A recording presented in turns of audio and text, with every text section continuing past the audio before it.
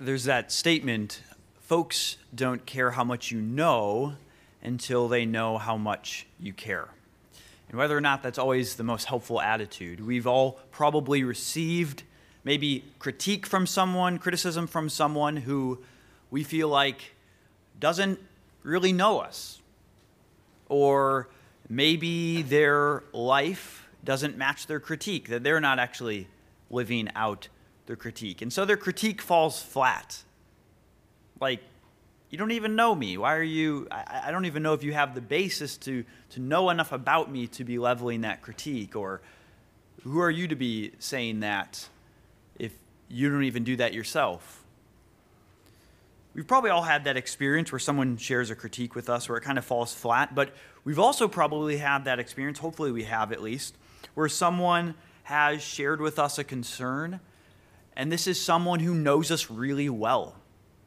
And it's someone who we know also cares very deeply about us. And so we can't not but take that communication quite seriously, that critique seriously. And so similarly here, I want you to kind of get into that mindset as you think about what Paul is doing. Paul here is sharing his burden for the Colossians. He's sharing how much he cares about them. He's sharing his own labor, his own struggle, so that when he gets to exhorting them and challenging them and warning them and instructing them, they will know where he comes from. They will feel where he is coming from. We've gotten done in the last couple of sermons, especially Sam's passage last week. Towards the end, we saw God the Father, his cosmic plan of redemption, of reconciling all things. And then that was in chapter 1, verses 3 through 14, specifically the Father's plan. And then in 15 through 23, we see a transition now to a focus on the Son and the Son's role in accomplishing that cosmic plan of redeeming all things. And now here, in chapter 1, verse 24 to chapter 2, verse 5, we move from the Father, the Son, to now the Son's apostle, Jesus Christ. The apostle of Jesus Christ, Paul. And Paul, we're going to see his place in that divine plan of redemption that the Father planned and the Son has accomplished. Paul has been made an apostle of that redeeming Son. And Paul plays a role in this divine plan of redemption by proclaiming that message now across creation. Paul is like a foot soldier tasked with delivering a message that will, once received, change the entire course of a war. And in changing the entire course of a war, it will change the entire course of world history. Paul sees himself as a foot soldier of Christ who has been conscribed to communicate a message that is nothing less than God's plan to redeem the cosmos.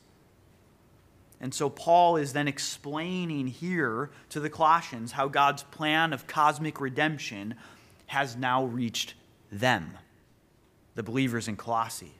Paul specifically plays a role in this cosmic plan of redemption planned by the Father, accomplished by the preeminent Son. Paul now brings that message of redemption to them as an apostle. And so our sermon in a sentence today, if you want to boil it down, and kids, if you have that worksheet in front of you, that handout in front of you, you can write this down. This is the message of our passage today. The gospel is worth laboring for. The gospel is worth laboring for. If we were to flesh that out a little bit more, in this passage we see that Paul rejoices to labor for this gospel, what he calls the mystery here. He rejoices to labor for it, even suffering for it, as he longs to see churches reach full maturity and assurance in Christ. Paul rejoices to labor for the mystery of the gospel, even suffering for it, as he longs to see churches reach full maturity and assurance in Christ. laboring for the gospel is worth it to Paul. And he wants the Colossians specifically to see this example of his labor, of his suffering. To see that if the gospel is worth laboring for and suffering for, then certainly it's worth holding on to and resisting any false teaching. It's worth persevering in, it's worth believing, it's worth holding to and resisting any false alternatives. And that's really where he'll go after this point. In chapter 2, verse 6, he's then going to get into the false teaching. So first, though, he wants them to see the gospel that is worth laboring for and is thus worth holding on to. We'll break down our sermon today really into 5 traits then about Paul's labor for the gospel. So 5 traits we're going to walk through about Paul's labor for the gospel. And the first one we're going to look at is Paul's commission. Paul's commission. In verse 25, chapter 1, verse 25, we'll see that Paul has been divinely appointed to proclaim Christ. Look at verse 25 where he says, "Of the church, I, Paul, became a minister according to the stewardship from God that was given to me, from God, for you to make the word of God fully known." Now, maybe you've been in a meeting with someone, maybe you've had coffee with me or Dan or someone else, and in the middle of the conversation, someone's phone rings on the table, and what is it? It's that annoying robocall. It's the unknown number. What do? Who answers those, right? Hopefully no one does. We all know, like, you get those numbers and you're like, this is a call from New York, upstate New York. I don't know what that is. You don't answer it, right? You silence your phone. But maybe you're in a meeting with someone and their wife calls or their husband calls. You say, well, I better answer this. This could be important, right? We attend to a message. We attend to it with greater intensity, with greater fervency, depending on who the message is from. In a similar way, Paul, we should notice, he is saying that his message it originates from none other than God himself. And so it's not some unknown number calling us. This is a God-given message. I became a minister, he says, according to the stewardship that he received to proclaim the word of God. This is a stewardship he received from God. And so I think one of the things that Paul wants the Colossians to see is to see, look, my message that I'm bringing to you, it's a part of a stewardship that I received from God. Give heed to this message, in other words. Don't steer away from the message. As we're about to get into that false teaching, chapter 2, verse 6, know that the message that I'm calling you to hold on to is one that comes from God. My apostleship is of divine origin. Second, we see Paul's message. So we see Paul's commission. Second, we see Paul's message. And Paul's message is what he refers to as the mystery of God's plan of redemption. He uses that word mystery 3 times in this passage. The mystery of God's plan of redemption in Christ. Let's read some of these sections that talk about this message. Continuing on, he talked about making the word of God fully known at the end of verse 25. Then he goes on to describe what that word of God here specifically is. It is, verse 26, the mystery hidden for ages and generations, but now revealed to his saints. To them, to the saints, God chose to make known, revealing the mystery of how great among the Gentiles are the riches of the glory of this mystery, which is Christ in you, or among you, among the Gentiles, that is. Christ, the very hope of glory, the reason, the confidence we have of achieving glory with him. We can look at the end of chapter 2, verse 2, where he also talks about reaching the full assurance of understanding of knowledge of God's mystery, and then he defines the mystery here as Christ, which is Christ. It's Christ coming and what Christ has accomplished, the plan of redemption as it has been made known in Christ, as he's accomplished it. Now, when we hear the word mystery in our setting, we use the word mystery typically to refer to things that are difficult, if not impossible, to understand. And that's not really what Scripture means by the word mystery, at least normally. Mystery here, really coming from its use in Daniel, is referring to something that was previously hidden or secret, but is now revealed. And that's what Paul says, right? It's a secret thing that is now revealed. It's now made known. It's something that only God can disclose. And so this illustration might not be totally perfect, but you might think of it something like encrypted data. If you're familiar enough with technology, you know sometimes we use this thing called encryption, where data is basically, and Nathan could probably explain this better than me, I'm probably getting this wrong, but like data is basically in a code so that you don't know what's being said, you don't know what the data is actually saying unless you have a key to unlock it. Okay? And that's sort of what's going on here, is where in the Old Testament, the data was there, but with the arrival of Christ, what was there has now been revealed. It has now been unveiled. God's purposes have been unencrypted in Christ.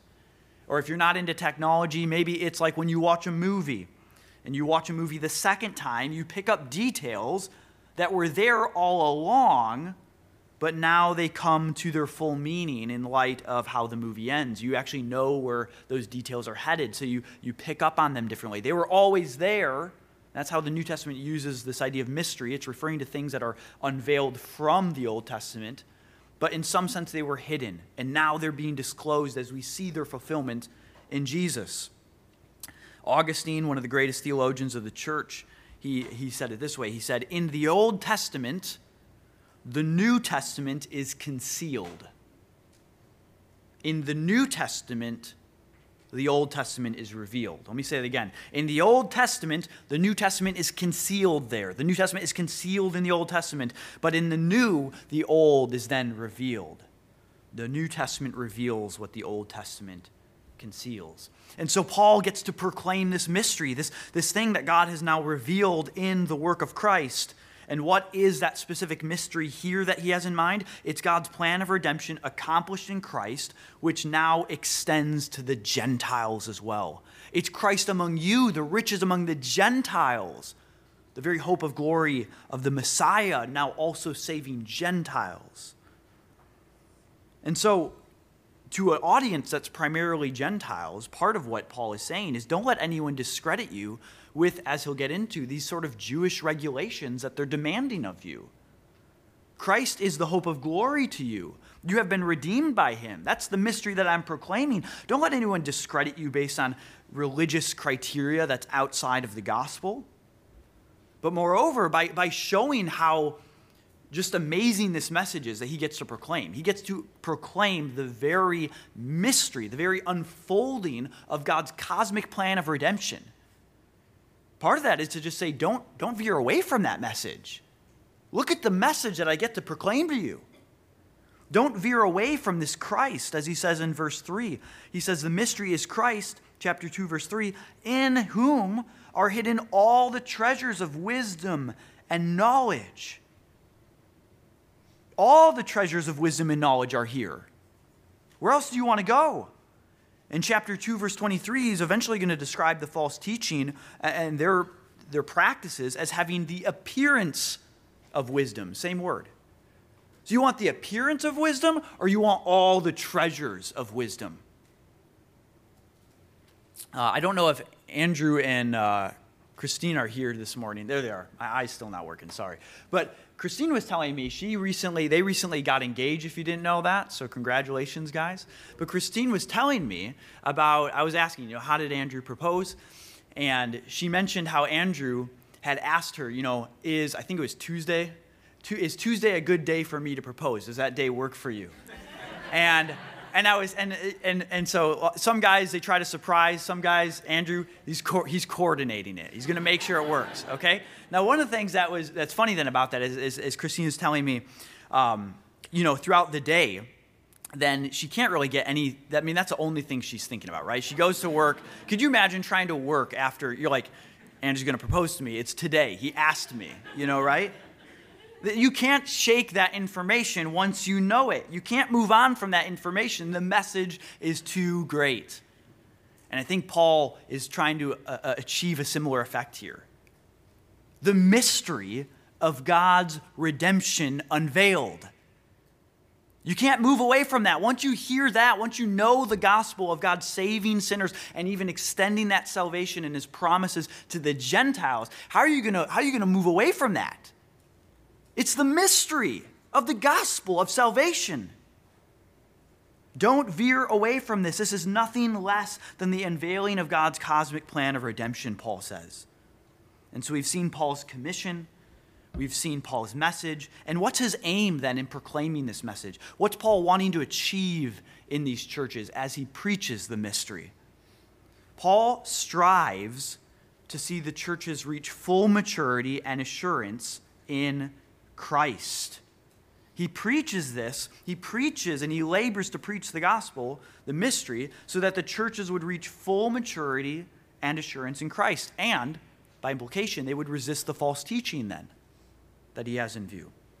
So again, let's look at some passages here. In verse 28, Paul says, him, this Christ, is the one that we proclaim. That involves warning everyone of false teaching, presumably, and teaching everyone, positively building them up. With what? With all wisdom, so that we may present everyone mature in Christ. He desires to preach so that everyone would reach maturity in Christ. Or look at chapter 2, verse 2. He labors, he struggles, that the churches, their hearts may be encouraged, be knit together in love for one another. There's a unity there to what? Reach all the riches of full assurance. That they would reach full assurance. Or chapter 2, verse 4. I say this in order that, being fully assured, no one may delude you with plausible arguments, with good-sounding arguments otherwise. Or in verse 5, for though I am absent in the body, yet I am with you in spirit, rejoicing to see your good order and the firmness of your faith in Christ. He longs to see their good order and firmness of faith. And these are words that likely come from a military context. We were talking in a text group, and it's almost like the contrast if you think of, sorry, elementary class, I know you're in here, but sometimes that elementary class is a little bit rowdy, right? You guys know that, where you go into the elementary class and those students are really rambunctious and they're all over the place. Contrast that with a military platoon who's, they have their sergeant and they're quite in order and they follow strict orders and everything is properly set. That's the language that Paul wants to see for the church here, is that everyone is in order and they're firm in their faith, they're stable, they're not going to be swayed by the false teaching. And so that's Paul's aim. We've seen his commission, we've seen his message, we've seen his aim, and now we get to see, fourthly, his struggle. Paul's struggle. Paul toils even to the extent of suffering in order to carry out this commission of preaching the gospel. Paul toils even to the extent of suffering in order to carry out this commission to preach the gospel. Look at chapter 1, verse 24. He says, now I rejoice in my sufferings for your sake. And in my flesh, I am filling up what is lacking in Christ's afflictions for the sake of his body, that is the church. We'll come back to that verse. Look at verse 29. For this I toil, struggling with all of God's energy that he powerfully works within me. Or look at chapter 2, verse 1. For I want you to know how great a struggle I have for you and for those at Laodicea and for all who have not seen me face to face. And so Paul wants them to know that he is toiling for this aim. He is toiling, he is struggling to preach the gospel, to preach this mystery, to see the churches like the Colossians built up, fully matured, reaching maturity, resisting false teaching. He goes as far as suffering towards that end. And one of the obvious examples is as he's writing this in prison. He's suffering for them.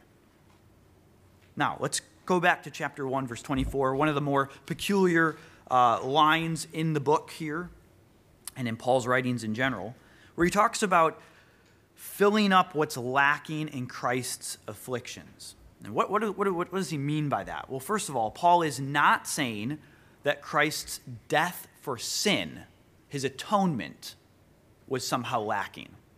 Okay? Throughout the book of Colossians, Paul makes clear that Christ's death is decisive in dealing with our sin. Chapter 1, verse 14, Paul says that it's through Jesus that we have redemption. We have redemption, the forgiveness of sins. Chapter 1, verse 22, where he says that Paul says that Jesus has reconciled us through his death. He has reconciled us in order to present you holy and blameless and above reproach. Chapter 2, verse 14, Christ has canceled the record of debt that stood against us with its legal demands, nailing it to the cross. Additionally, Paul has just gotten done, in the passage that Sam preached, right? He just got done talking about Christ's preeminence and his sufficiency as our Lord and Savior. So Paul just got done elaborating on all that, and to suggest then that somehow Jesus' death would somehow be lacking to save us, that would entirely undermine what he just got done saying. Furthermore, as he's going to combat these false teachers who say you need something in addition to Jesus, to here suggest that Jesus' death is lacking and that somehow he is the addition that they need, that also undermines his very message. I think what's helpful is to realize that this word here for afflictions, filling up what is lacking in Christ's afflictions, this word is never used by Paul, and I don't think elsewhere in the New Testament at all, actually. This word isn't ever used to refer to Jesus' death, his saving death. It's a more general word that is more commonly translated as tribulations, like in the book of Revelation, going through tribulations, difficulties, trials. And so what I think Paul is saying here is this, that Paul is saying that he shares in Christ's tribulations as he seeks to spread the gospel. Paul shares in Christ's tribulations as he seeks to spread the gospel. You'll notice that Paul says his suffering is not for sin, it's for the church. It's in his ministry for the church. In verse 24, he says, it's for your sake. The church's sake, that is. It's for the sake of Christ's body, that is the church. Interestingly as well, this word for filling up what's lacking, let me offer a different translation just to help you see some connections. If we translate that as, in my flesh, I am completing what is lacking in Christ's afflictions. I am completing. We get that same root, the root of the same word in verse 25, where Paul says that he strives to make the word of God complete, fully known, same word. Or in chapter 2, verse 2, he strives in order that the Colossians might reach all the full assurance, the complete assurance it is. So in each of these cases, he's using this root of completion. In other words, the idea is this: Paul wants to complete his sufferings. He wants to complete the sufferings of Christ as he completes the proclamation of Christ in order that the Colossians might be completely assured of what they have in Christ. He's completing the sufferings of Christ that he shares with Christ to see Christ completely proclaimed and people completely assured in Christ. In other words, these sufferings have to do with his ministry, seeing Christ proclaimed and people assured in him. We might summarize it this way, that Christ's ministry in accomplishing salvation was, of course, a ministry of suffering. But that ministry of suffering is not over yet, because Christ's people now participate in Christ's suffering as they spread the message of that salvation to the nations. Their suffering in spreading his salvation is an extension of Christ's suffering in accomplishing that salvation. And this is a theme we see across the New Testament. Even though the language here is maybe a bit more jarring to us, we see this sort of theme across the New Testament, where believers are called to share in Christ's suffering. And so as we are saved and we are made like Christ, we're familiar with that idea, right? That when we're saved, we're conformed to the image of Christ, and one day we will be conformed entirely to him, even resurrected with him. But one of the aspects of that conformity to Christ, according to the New Testament, is that we are also conformed to him in his suffering. As Jesus' path to glory was through suffering, so our path to be united with him in glory is through his sufferings as well, according to the New Testament. And so Romans 8:17, Paul elsewhere says that we are heirs with Christ, provided we suffer with him in order that we may also be glorified with him. Or in Philippians 3:10 through 11, Paul says that he strives to know Christ and the power of his resurrection, glory, and may share his sufferings, becoming like him in his death, that by any means possible I may attain the resurrection from the dead. I want to become like Jesus in his death because I want to become like him in his resurrection. Or Peter describes Christ's suffering as creating a stencil for our own sufferings. In 1 Peter chapter 2, verse 21, Peter says, For to this you have been called, because Christ also suffered for you, leaving you an example, most translations say. But the word for example there is actually a stencil. It's a pattern. It's a mold that we fit into. Christ suffered, leaving us a stencil so that you might follow in his steps. So as my daughter Jubilee loves to color, and she'll sometimes use a stencil to trace things out, so our lives are being traced according to the sufferings of Christ.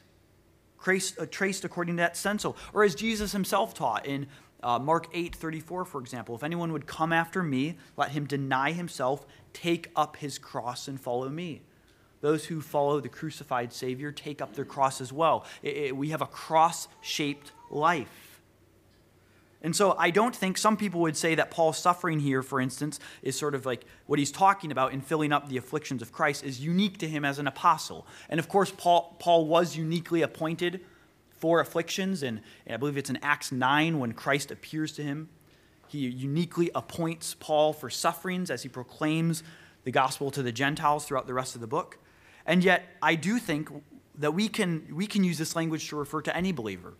Even Paul, he doesn't just talk about himself, but in verse 28, he says, him we proclaim, that we may present everyone mature in Christ. He sees his ministry as a part of a larger group of people also laboring for the gospel. And so as we send people overseas to be missionaries, and that involves toil, and that involves maybe suffering at times, I think we can speak of them filling up what's lacking in Christ's afflictions, that in as much as they are now carrying the gospel forward, and they're seeing that message of salvation go forward, the afflictions that Christ himself endured are now being extended by those united to him, and those who are carrying his message of salvation further. Or as you seek to share the gospel with a coworker, and maybe you face some difficulty there or a little bit of hostility there, that's a matter of filling up the afflictions of Christ as you extend it forward. And so one, I think we learn here as Paul shares his own struggle, is that we learn that our own commitment to the gospel will undoubtedly entail losses and social opposition. And we need to be willing to accept that. We need to be ready for that. But Paul here, by sharing his own struggle, it's like that person as I began the sermon, who they care for you. And so when they offer you a critique or they offer you a challenge, you know where they're coming from. You know it's because they deeply care about you. Paul here is bearing his heart for the Colossians. I struggle for you guys. I labor for you guys. I even suffer for the churches. Hear what I have to say now with respect to this false teaching. And as he's doing so, as he suffers for the gospel, in many respects, he's commending the gospel to them. He's showing them that he is so devoted to the gospel, he's so devoted to its cause, that he's even willing to suffer for it. And this is one of the great arguments for Christianity. Maybe you've heard this idea before, but the idea of how many of the apostles, sometimes people say all the apostles, but we know at least of many of them, actually died as martyrs. And we know that the apostles, many of them, were kind of cowering initially when Jesus died. So what transformed a group of cowering people who didn't really totally understand this Jesus guy and why he was dying and all that? What transformed them into a people that went throughout the Roman Empire and eventually died themselves? Would they actually, in other words, have died for something that they knew to be false? It's a great argument for the resurrection. It's a great argument for the gospel, of people that have actually been transformed, such that they're willing to die for this message. Even Paul, who persecuted the church, he hated the cause of Christ so much that he tried to kill people, get them in prison. He sat at the stoning of Stephen, and now here he is suffering for that very message he tried to stamp out. He's commending the gospel to them by saying, I'm willing to suffer for this.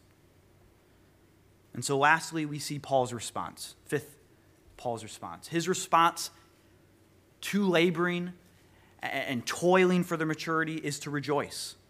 Paul rejoices, considering all of his labor and his suffering as worth it. Back to chapter 1, verse 24. Now I rejoice in those sufferings for your sake. Or as he ends the section, at the beginning and at the end, he has the same language. Notice that.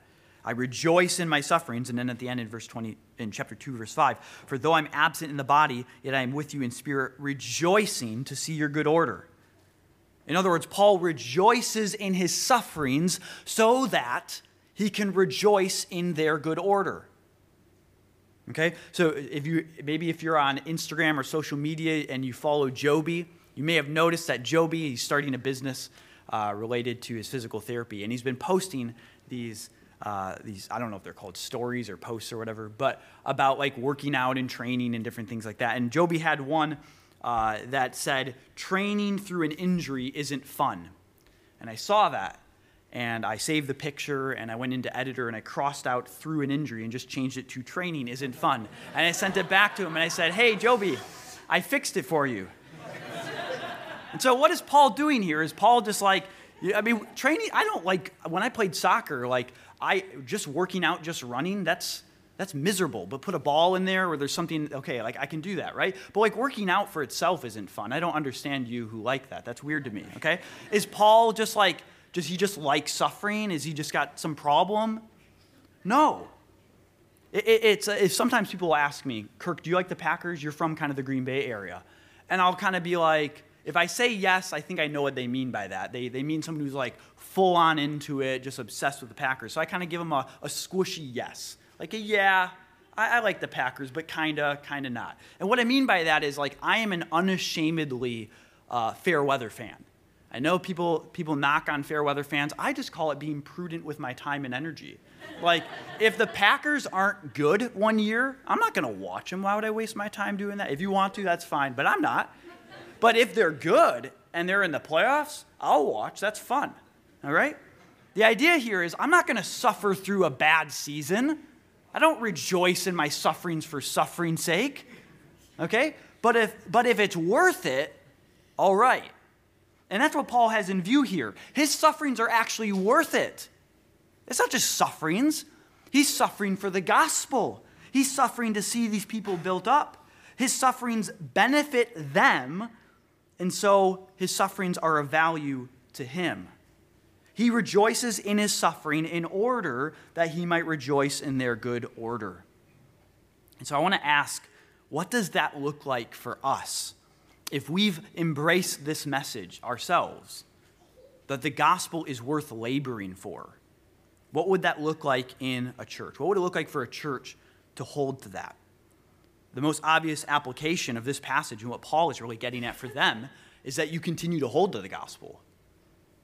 If we can look at Paul and we can look at his life and we can see this is a guy who was so convinced of the value and worth of the gospel that he got to proclaim the mystery of the unveiling of God's plan of salvation for Gentiles. Don't steer away from that message. I think it also means we get to know our neighbors. If we're so convinced that the labor of the gospel is worth it, we get to know our neighbors. We start intentional relationships with our coworkers. We pray for our unsaved family members, where we seek to actually see the gospel spread as well. We want to reach the lost. I think it may mean that there are some here who could be called to become a missionary, to go overseas. That the gospel being worth it isn't just for some people, just like this kind of special class of Christians. Like all of us should be evaluating, could it be that God wants me to go become a missionary? Is there a way that, even you, okay, I'm not just talking to some fringe group. You, all of you, could God be calling you to be a missionary, to see the gospel spread? Or full-time ministry? To pursue eldership in our church, to pursue even maybe vocational eldership, going to seminary and training to become a pastor, or participating in getting a job in a parachurch organization, what have you. The gospel, our calling to labor for the gospel is so serious. We should all be evaluating, what is my role in seeing that done. And it doesn't mean that all of us, I'm not trying to communicate that in order to do that seriously, you have to be paid to do that and you have to be a full-time vocational worker. You can do that as a physical therapist. You can do that whatever your job is. But we should be evaluating how we spend our time and how we orient our lives for the sake of laboring for the very message that is at the heart of the universe. What would it look like for a church to embody this? We would labor for the good of our fellow church members. As Paul is laboring for these people that he hasn't even met. He hasn't even met these people face to face, he says. How much more should we be willing to labor, do gospel labor to see people grow in the gospel? How much more should we be willing to do that for our fellow church members who we actually know? What does a church look like that considers labor for the gospel worth it? First of all, I think it means that you as an individual are actually part of a local church, that you're formally committed to laboring with and for a particular people. So you've committed to a local church. I think it means being invested in that church. So not treating the church as some sort of like auxiliary in your life. Like, here's my life, here's the most important things, and the church is kind of this thing over here that provides maybe some spiritual benefit for me. But if, as Paul is presenting, like, this is the center of who we are, it ought to be the center of our lives. That we ought to give the church community, the gospel community, a central role in our lives, in laboring for what the church is after in its mission to see the gospel advanced. I think it means befriending and serving even those in the church that you don't like, who maybe you find annoying and uncomfortable. There are people like that in the church, okay? Let's just be honest. We don't all necessarily fit in terms of our personalities with each other. We wouldn't all be friends if it wasn't for the gospel. But if Paul is willing to suffer jail time for believers, I think we can suffer a little bit of social discomfort, befriending people that maybe rub us the wrong way.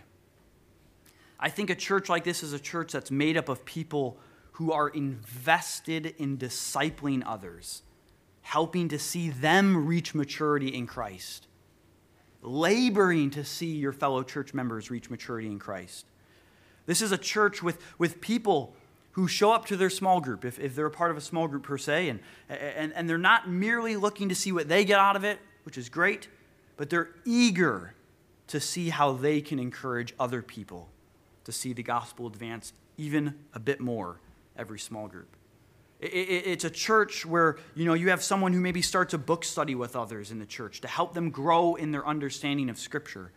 It's a church where folks open up their home to allow people in order to get to know them and build relationships for the sake of the gospel and discipleship. It's folks who give up their time and their energy to serve on setup crew or to serve in the nursery in order to make Sunday mornings possible. It's a church with people who volunteer to teach in the elementary class, even when the elementary class is difficult. Sorry, guys. It's providing food trains for someone after they have a baby or after open heart surgery. It's a church that becomes a part-time moving company because we care for people and we want to help them as they move into their new home. It's as Paul says in Galatians 6:9, not growing weary in doing good, for in due season we will reap. We don't grow weary in doing good because we're confident that the gospel is worth it, and in due season we will reap. And I think as the book closes, when Paul uses this language of toiling and laboring again, he talks about laboring in prayer. It's a church that prays to see the gospel advance in our church and across the globe. And so the gospel is worth laboring for. And this isn't, again, hopefully this is coming through, this isn't just some call to labor for the sake of laboring. We just got to toil through it. I may have told this story before, but when I was, and this may surprise you, but when I was younger, like middle school or so, I got volunteered to participate in a fine arts competition. My school kind of required everyone to do something, and I just wasn't into it. I didn't really care, and so I played drums, and I played snare, and so I volunteered to do a snare solo. But because I did not care about this fine arts competition, I didn't practice at all. And so I showed up to this thing. I'm just going to like phone it in. So I just show up, and all of a sudden, all these people from my school show up to watch me. And I'm like, well, this isn't what I wanted. Like, I'm just going to make some stuff up. So I'm up there, and I'm just like going nuts and just making up stuff, not following the music at all. Because apparently I wasn't allowed to, I didn't realize this at the time, but I wasn't allowed to use my music when I played. I was just going to sight read it. But they took my music from me. So I'm like, well, this isn't going to go well. So I just made up some stuff. And the judges were like, well, that was really skilled and whatnot, but you didn't play the song at all. And I'm like, yeah, I know. I have this part of my personality is like, if I don't see the value of something, I just don't really like, I'm probably not going to put that much effort into it. Or if you've ever like filled out medical forms where you're like, the doctor already got this information for me. Why am I filling this out again? Stuff like that. It's like, what's the point of this? The gospel is not like that. The gospel is not some medical form filling out the same information you've already filled out. It is the mystery of God's plan of redemption disclosed in Christ. That's what we get to labor for. The very work of Christ that has already saved us and can save others as well. The very gospel that not only saves us by forgiving us of our sins and justifying us before God, but also transforms us as believers and has the power to save and to transform our fellow church members. And so as we participate in the Lord's Supper this morning, that is what we're celebrating. As Paul says, it's Christ among you, even the Gentiles. And as we celebrate the Lord's Supper, it's a declaration that the gospel has even reached us in Milwaukee here. That the bread and the cup symbolizing Christ's body and his blood given over for us in his saving death for us. That this salvation has reached even us here based on the labors of those who came before us to bring the gospel to us. A gospel that we now get to participate in.